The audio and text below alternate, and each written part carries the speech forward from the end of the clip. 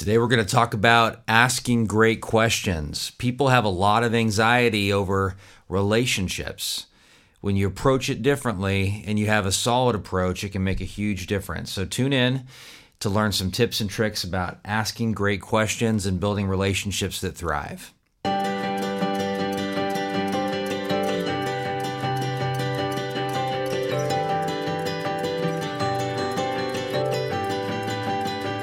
Welcome to the Decide Your Legacy podcast, helping individuals and businesses unleash their potential. Join us every episode as host Adam Gregg discusses what is holding us back and how to find hope for moving forward. Along the way, we discuss developing healthy relationships and navigating life transitions while overcoming fear, stress, and anxiety. Live the life you want, the legacy you decide. My purpose is helping people and organizations find transformational clarity. The clarity that helps them to move past their biggest fears. Clarity that leads to change. Clarity that leads to transformation. Today, this topic is really important because relationships are foundational. They're behind everything, and that's how we build and grow and move forward. Relationships can trigger anxiety quicker than most things as well. And what happens is people generally, they go about relationships getting stuck in their head and thinking about what they're going to say in the future, what they're going to say next. So they're not actually listening. Having great questions can put you in a position where you actually listen to what is being said and you don't get stuck in your head and the fear doesn't overtake you. So I like to approach questions in more of an intentional manner. And today I'm going to share actually some really great questions, 10 of my favorites, actually 20 of my favorite questions to ask clients that I've learned over the years, just as a life coach and as a family therapist, what gets people to open up, what gets people to talk.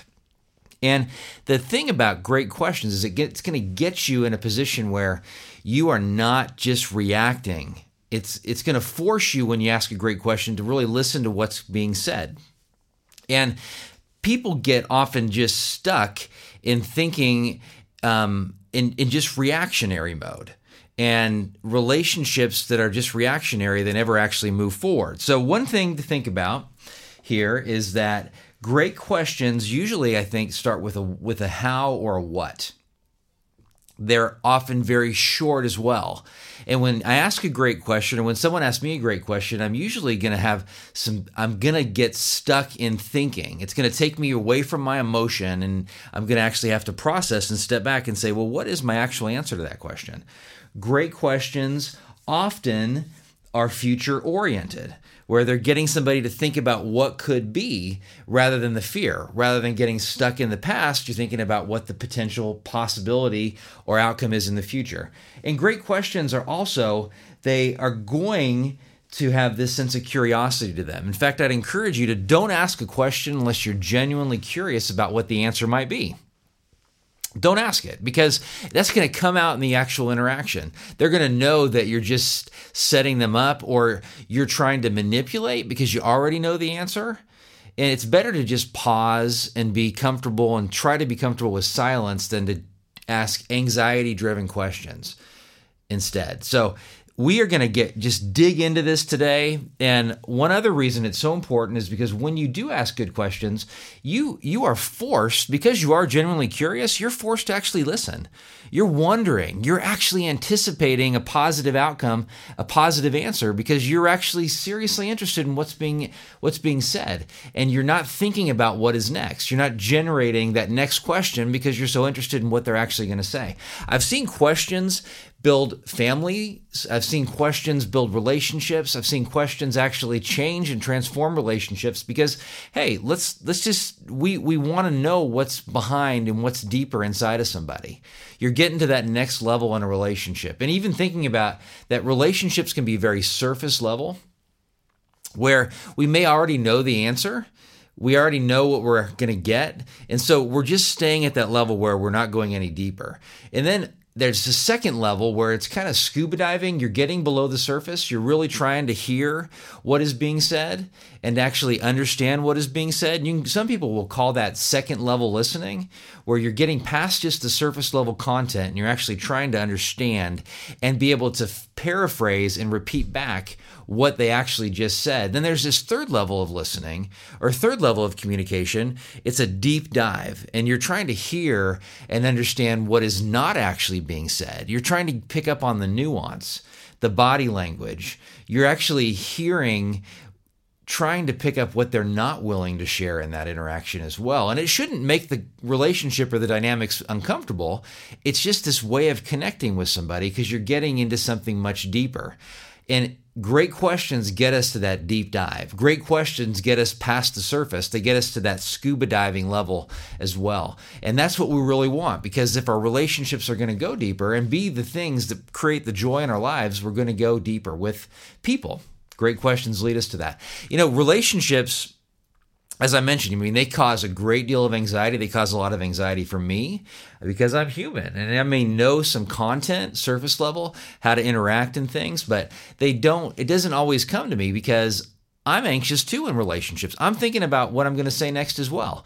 If you're prepared and if you're ready and if you have some tools, it can make a huge difference. And today you're going to get those tools. So first of all, let's just talk about what are some great questions. And I'm just going to share with you some of the ones that I think are extraordinarily helpful. And I actually, when I prepare for clients, or even when I prepare for getting to know somebody new, going out to coffee, a business relationship, connecting with some friends, people I haven't talked to in a while. I'm going to talk to a buddy from high school, hopefully later today, my good friend Ben. And usually I try to think of some things that I'm genuinely interested in before we actually have that conversation. And because I have a plan and I'm somewhat prepared, I'm not trying to control the conversation, but because I've thought about it some, then it's actually a more exciting event.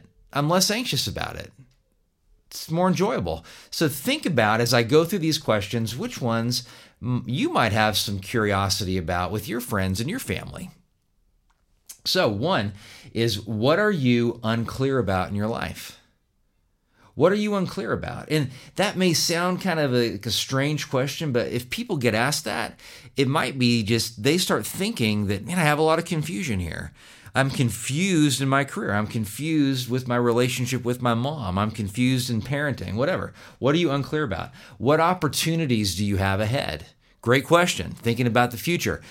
What opportunities? It might be something very different than what you had ever thought based on just COVID-19. You have opportunities that are unique, but to go to that place in your brain, which is what you're actually doing when you're hearing a great question, you're going from the emotional center, the amygdala area, and you're actually going to the rational part of someone's brain, where it's the prefrontal cortex, the last part of the human brain to develop. For most, it's like in their mid-20s when it finishes developing. And when you go to that, you even know in the interaction, because they're stepping back from their own fear and they're starting to actually talk and answer honestly. Which honesty is the other thing too, is like people can be so stinking dishonest about their own lives, about their own struggles, about what is happening in their life. And I can too. I can be the king of that, I'm telling you, because I don't want to actually have the conflict a lot of times that being honest triggers. If someone asks me how I really feel about something, especially my relationship with them, and I'm honest with them, it can trigger conflict. It can create more conflict. But if I go and I approach it in a sense of just honesty is always the best policy, even if it triggers conflict because it's going to deepen the relationship, then there's no other option in that situation than actually being honest. So another question is, how would you act if you were 10 times bolder? If you were 10 times more courageous in whatever situation you're in, if you're thinking about starting a new business, if you're wanting to build new friendships, how would you act if you were 10 times bolder? Would you go up and talk to that stranger more at Starbucks or at the library? If you can't even go to those places right now, but once you can actually go into Starbucks and into the library, would you actually reach out to somebody who has rejected you in the past, maybe unintentionally, for a second time or a third time because it's a potential business opportunity? How would you act? 4, what does your ideal life look like?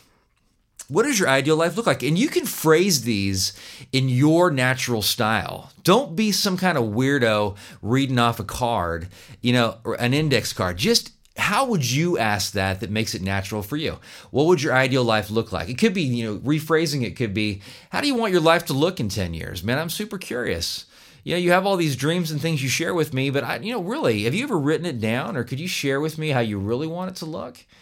And then you ask it, what do you want to become in the future? Another kind of future-oriented question, or who do you want to become in the future? Great questions start with a what or a how, but a who question is not necessarily bad if it's phrased in such a way that it's really them thinking about their future. It's open-ended. So that's what you want. You want them to be challenged to think in some open-ended way, and what and how questions generally do that. So what do you want to become? What do you want it to look like? And they may have some very specific things. I want to become more courageous, or I want to become somebody who has a business, or I want to become somebody who's more relational, reaching out. I want to be that person that when I'm gone, people remember me as somebody who was generous. Not financially necessarily, although that as well, but generous with just being bold and courageous and stepping out and doing things that are different and reaching out in a loving way. What changes do you need to make to have the life you want? Very specific, yet it's future-oriented. And they may have some things in mind. What does success mean to you? Great question. Hard to think of. It's kind of like, what is leadership? People are always going to have their own definition for something like that. What's important to you about accomplishing this task? So if someone has shared with you a goal, and they say they want to go hiking in the Himalayas, asking them what is important to you about that, it's not in a judgmental way, which you don't want to do, can get them to go much deeper, because it could be that, hey, my grandpa did that, and I grew up hearing stories about him, and I never got to meet him, but I know that would actually connect me to him. And they won't share that at a surface level unless you actually ask the question. It's going to get things a lot deeper. What would you do? Well, what do you like about yourself? Another great question. Hard one to answer. What do you like about yourself? And get them thinking about that. Some other ones. These didn't make my top 10 list, but other ones that I think are great. What energizes you? What activities, once you finish doing that activity, you feel energized and refreshed and filled up? What are you worried about? Or what are you afraid of here? I mean, that could be something that gets somebody to talk about the past, but it could also be that question that gets them to think about the future. Because a lot of times people are worried about the past repeating itself. That's why they get stuck and don't even necessarily know it, which great questions actually get people unstuck. They propel people to action, but asking them what they're worried about or afraid of can help them identify roadblocks that are getting in their way in the future. And when they can see that and clearly identify it, clarity brings and decreases anxiety. Then they have an opportunity to see how they're going to overcome that roadblock. If you were happier, how would people know? How about that? What do you like when you're happier? Maybe you don't even know now.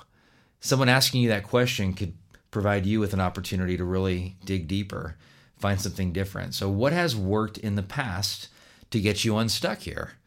Yeah, what have you done in the past to get through this? Another great question. If you get somebody, especially people that do not like to talk a whole lot, just asking the question, what else? What else could you share with me about this? Or what else?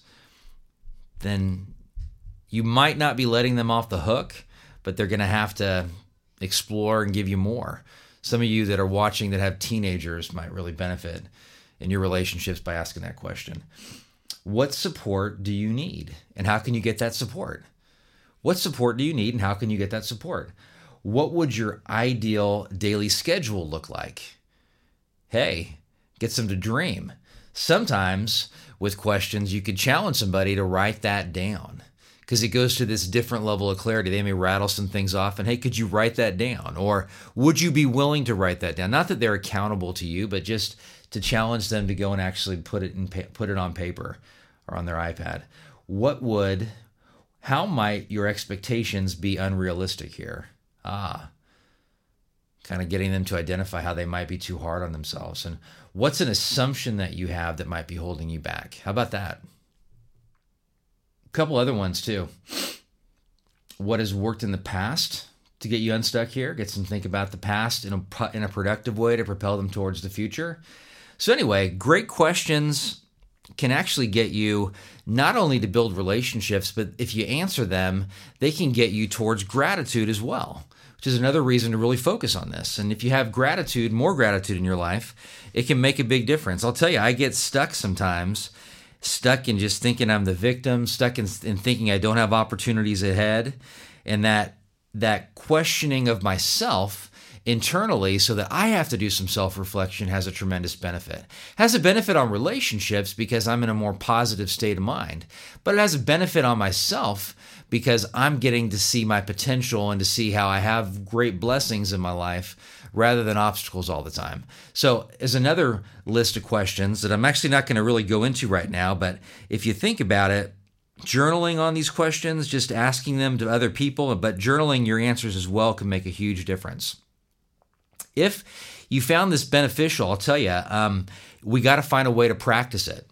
And something you can do to practice this is, first of all, when you have relationships that, especially ones where you have a little bit of anxiety, well, just take this list and it'll be in the show notes. In fact, in the show notes, you're going to have this list of my 10 favorite, plus there's 10 bonus questions, my favorite questions to ask clients.